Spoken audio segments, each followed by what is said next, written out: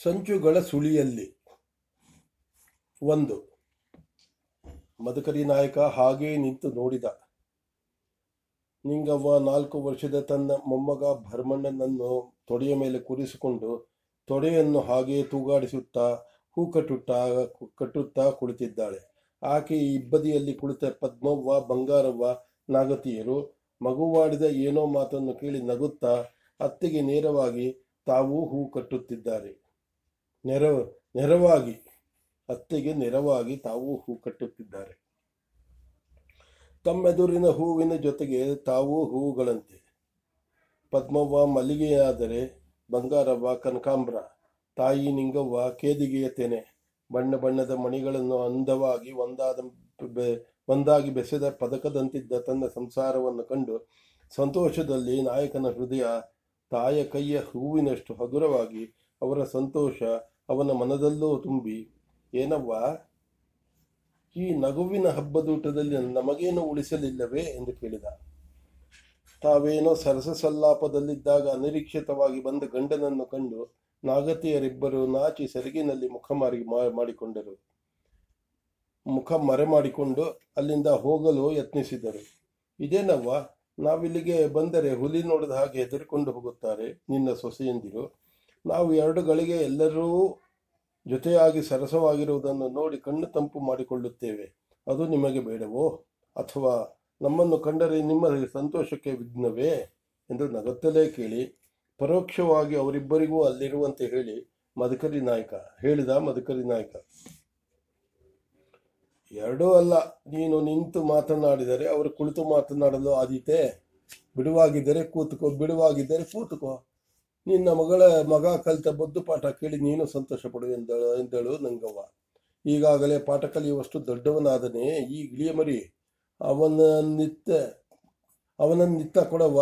ನಿನ್ನ ತೊಡೆಗೆ ಹೂವಾಗಿರುವುದು ನಮ್ಮ ತೊಡೆಗೆ ತಂಪಾಗಲಿ ಎಂದ ಮದಕರಿ ನಾಯಕ ನಗುತ್ತಾ ತನ್ನ ಮಗನತ್ತ ಕೈ ಚಾಚಿ. ನಿನ್ನ ಮಗ ಹೂವ ಆಡುತ್ತಾ ಕುಳಿತರೆ ಹಾಗೆನ್ನಿಸುತ್ತೆ. ಆದರೆ ಅವನನ್ನು ಎತ್ತುಕೊಡುವಷ್ಟು ಶಕ್ತಿ ನನ್ನ ತೋಳಿಗಿಲ್ಲ ಬಂಗಾರವ್ವ. ನೀನೇ ಎತ್ತುಕೊಡು.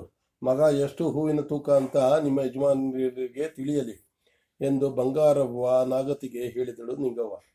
ಅತ್ತಿಯ ಮಾತಿನಂತೆ ಬಂಗಾರವ್ವ ನಾಗತಿ ಭರಮಣ್ಣನನ್ನು ಎತ್ತಿ ಗಂಡನ ಕೈಗೆ ಕೊಟ್ಟಳು.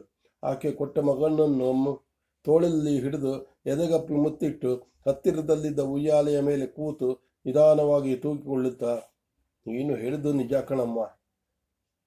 ಈ ಮಗ ನೋಡಲಿಕ್ಕೆ ಹೂವು, ಹೊರಲಿಕ್ಕೆ ತೋಪಿನ ಗುಂಡು ಎಂದು ಮಗನ ಮೇಲಿನ ಅಭಿಮಾನದಿಂದ ಅವನ ನೆತ್ತಿಯ ಗುಂಗುರು ಕೂದಲಿನಲ್ಲಿ ಕೈ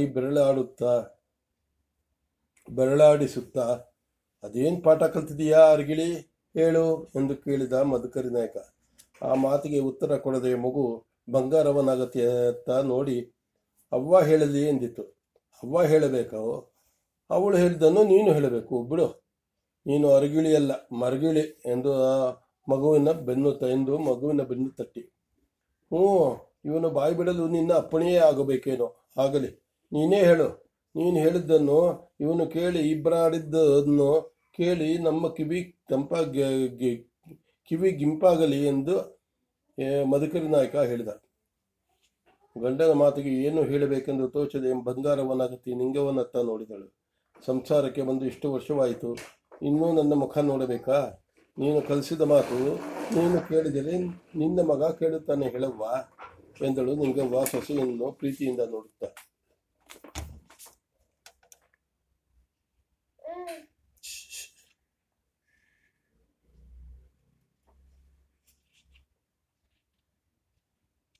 ಇತ್ತ ಗಂಡನ ಪ್ರೀತಿ ಅತ್ತೆಯ ಮಾತು ಎರಡನ್ನೂ ಮೀರಲಾರದೆ ಬಂಗಾರವ್ವ ನಾಗತಿ, ಹೇಳು ಬಂಗಾರ ಮರಿ ಅಂದರೆ ಎಂದು ಮಗುವಿನ ರಮಿಸುವ ಧ್ವನಿಯಲ್ಲಿ ಕೇಳಿದಳು.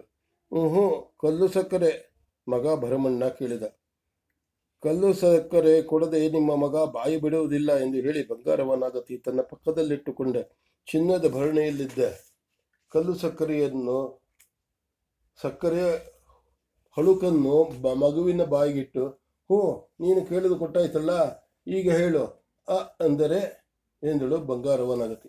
ಆಕೆ ಬಾಯಲ್ಲಿಟ್ಟ ಕಲ್ಲು ಸಕ್ಕರೆಯನ್ನು ಚಪ್ಪರಿಸುತ್ತಾ ಜೊಲ್ಲೆ ಸುರಿಸುತ್ತಾ ರಾಗವಾಗಿ ಅಂದರೆ ಅರಸು ಆ ಎಂದರೆ ಆಳು, ಇ ಎಂದರೆ ಇರಿ, ಈ ಎಂದರೆ ಈಟಿ, ಉ ಎಂದರೆ ಉಕ್ಕಿನ ಕವಚ ಎಂದು ಮುದ್ದು ಮುದ್ದಾಗಿ ಹೇಳಿದ ಭರಮಣ್ಣ. ಮಗ ಹೇಳಿದ ವಿಚಿತ್ರ ಅಕ್ಷರಮಾಲೆಯನ್ನು ಕೇಳಿ ಬೆರಗಾಗಿ, ಇದಾವ ಹೊಸ ಅಕ್ಷರ ಕಲ್ತೆಯವ್ವ ಎಂದು ಕೇಳಿದ ಮಧುಕರಿ ನಾಯಕ. ನಿನ್ನ ರಾಜಕುಮಾರಿ ಹೆಂಡತಿ ಹೇಳಿ ಮಾಡಿಸಿದ್ದಾಳಪ್ಪ ಈ ಅರಮನೆಯ ಅಕ್ಷರಾಭ್ಯಾಸ. ನಿನ್ನ ಮಗ ದುರ್ಗಾ ಆಳೋ ರಾಜಕುಮಾರನಿಗೆ ಇದನ್ನೇ ಕೇಳಿ ಇಷ್ಟು ಬೆರಗಾಗಿ ಬಿಟ್ಟಿಯಲ್ಲ. ನಿನ್ನ ಮಗ ಹೇಳೋ ಮಗ್ಗಿ ಕೇಳು ಎಂದಳು ನಿಂಗವ್ವ ಹೆಮ್ಮೆ ಸಂತೋಷಗಳ ಬೆರೆತ ಧ್ವನಿಯಲ್ಲಿ. ನಾವು ಕಲಿತ ಅಕ್ಷರಾಭ್ಯಾಸವಲ್ಲ ಬಿಡು, ಇದು ನಮಗೆ ಹೇಳಿಕೊಟ್ಟದ್ದೇ ಬೇರೆ. ಮಗ್ಗಿಯೂ ಹೀಗೆ ಇದೆಯೋ ಏನೋ ಹೇಳೋ ನನ್ನ ಕಂದ ಎಂದ ಮಗನನ್ನು ಸಂತಸದಿಂದ ಬಿಗಿದಪ್ಪಿ ಕೇಳಿದ ಮಧುಕರಿ ನಾಯಕ. ಆ ವೇಳೆಗೆ ಬಾಯಲ್ಲಿದ್ದ ಕಲ್ಲು ಸಕ್ಕರೆಯನ್ನು ಕರಗಿಸಿ ನುಂಗಿದ ಭರಮಣ್ಣ, ಅವ್ವ ಕಲ್ಲು ಸಕ್ಕರೆ ಎಂದು ಬಂಗಾರವ್ವ ನಗತಿ ಎತ್ತ ಕೈ ಚಾಚಿ, ಅವ್ವ ನಿನ್ನ ಮೊಮ್ಮಗನಿಗೆ ಹೈದರಾಲಿ ಗಾಳಿ ತಗಲಿದೆ.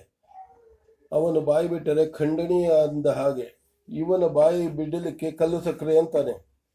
ಈಗಲೇ ಹೀಗೆ, ದೊಡ್ಡನಾದ ಮೇಲೆ ಇನ್ನೇನು ಕೇಳ್ತಾನ. ಹ್ಞೂ ಕೊಡು, ಒಳ್ಳೆ ವಿದ್ಯಾನೆ ಕಲಿಸಿದ್ದೀಯಾ ಎಂದು ನಗುತ್ತಾ ಹೇಳಿದ ಮಧುಕರಿ ನಾಯಕ. ಕೂತು ಕೇಳಿದರೆ ಅವನ ಬಾಯಲ್ಲಿ ಮಗ್ಗಿ ಹೊಡಲ್ಲ. ಕೆಳಗಿಳಿಸಿ ನಿಂತು ಮಗ್ಗಿ ಹೇಳೋ ಜೋಕು ನೋಡಿ ಎಂದೇಳು ಪದ್ಮವ್ವನಾಗತಿ. ನಿಂತು ಹೇಳಬೇಕಾ ಅಂದು ಅದು ಒಂದು ವರ್ಷನಾ? ಹ್ಞೂ ನಡೀಲಿ ನಿಮ್ಮ ಮಗನ ದರ್ಬಾರು ಎಂದು ಹೇಳಿದ ಮಧುಕರಿ ನಾಯಕ ಮಗನನ್ನು ಕೆಳಗಿಳಿಸಿ.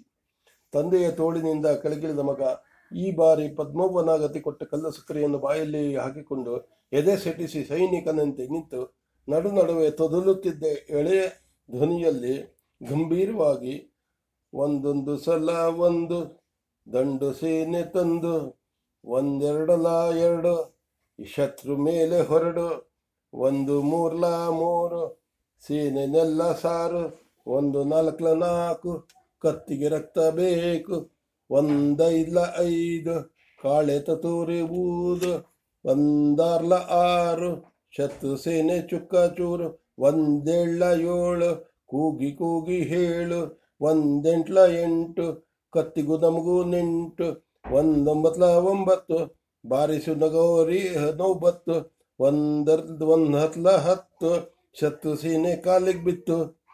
ಕವಾಯತು ಮಾಡುವಂತೆ ಹೆಜ್ಜೆ ಹಾಕುತ್ತಾ ಮಗು ಹೇಳಿದ ಮಗ್ಗಿಯನ್ನು ಕೇಳಿ ಮಧುಕರಿ ನಾಯಕನ ಹೃದಯ ಹೆಮ್ಮೆಯಿಂದ ಬೀಗಿ ಯಾರನ್ನೂ ಕೇಳದೆ ತಾನೇ ಮಗನ ಬಾಯಿಗೆ ಹಿಡಿಯುವಷ್ಟು ಕಲ್ಲು ಸಕ್ಕರೆ ಕೊಟ್ಟು ಮಗನನ್ನು ಮುದ್ದಾಡಿದ.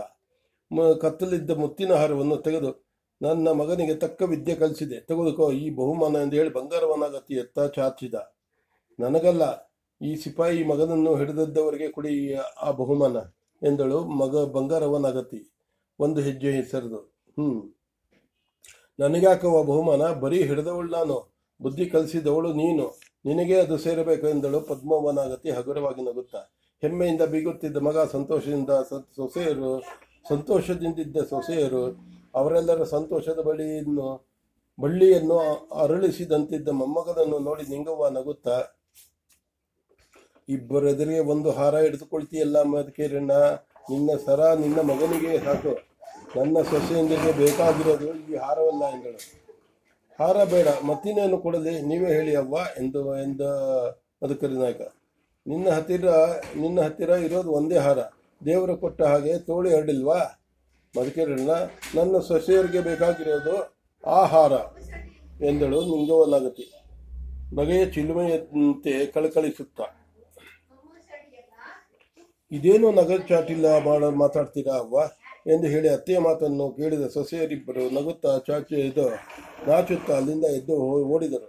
ತನ್ನ ಸುತ್ತ ಮುಡುಗಟ್ಟಿ ನಿಂತ ಆನಂದದ ಅಮಲೇರಿ ಎದೆ ಹಿಗ್ಗಿಸಿ ಮಗನನ್ನೆತ್ತಿ ತೋಳಲ್ಲಿ ತೂಗುತ್ತಾ, ಅವ್ವ ಅವರ್ಯಾರಿಗೂ ಅಲ್ಲ, ಹರಿಯೋ ತಂತಿ ಹಾಗೆ ಬಿಗಿದುಕೊಂಡಿದ್ದ ಸಂಸಾರದಲ್ಲಿ ಇಂಥ ಸಂತೋಷದ ಹಾಡು ಹೇಳಿಸಿದೆಯಲ್ಲಪ್ಪ, ಎಲ್ಲವ್ವ ನಿನಗೆ ಬಹುಮಾನ ಕೊಡಬೇಕು, ಏನು ಕೊಡಲಿ ಹೇಳು ಎಂದು ಮುಗಿಲೆತ್ತರ ಬೆಳೆದು ನಿಂತವನಂತೆ ಕೇಳಿದ ಮಧುಕರಿ ನಾಯಕ.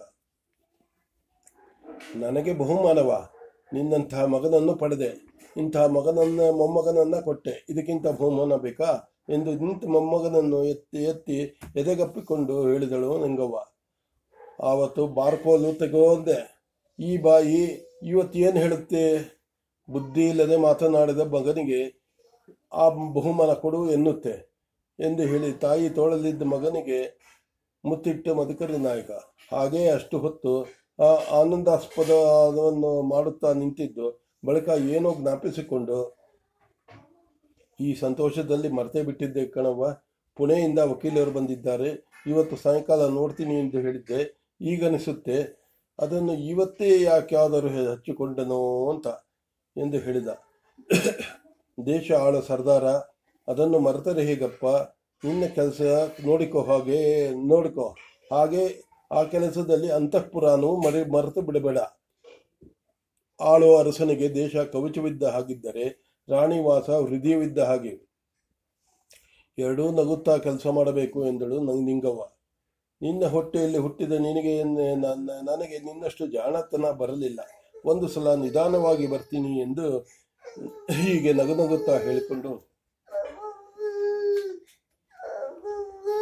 ಎಂದು ಮಗನ ತುಟಿಗೆ ಮುತ್ತಿಟ್ಟಾಗ ಹತ್ತಿದ ಸಕ್ಕರೆ ಸವಿಯನ್ನು ನಾಲಿಗೆಯಿಂದ ಸವರಿಕೊಳ್ಳುತ್ತಾ ತಾಯಿ ಕಾಲುಗಳನ್ನು ಮುಟ್ಟಿ ನಮಸ್ಕರಿಸಿ ಮಧುಕರಿ ನಾಯಕ ಅಂತಃಪುರದಿಂದ ಓಲಗೆ ಸಾಲಿಯತ್ತ ಹೊರಟ.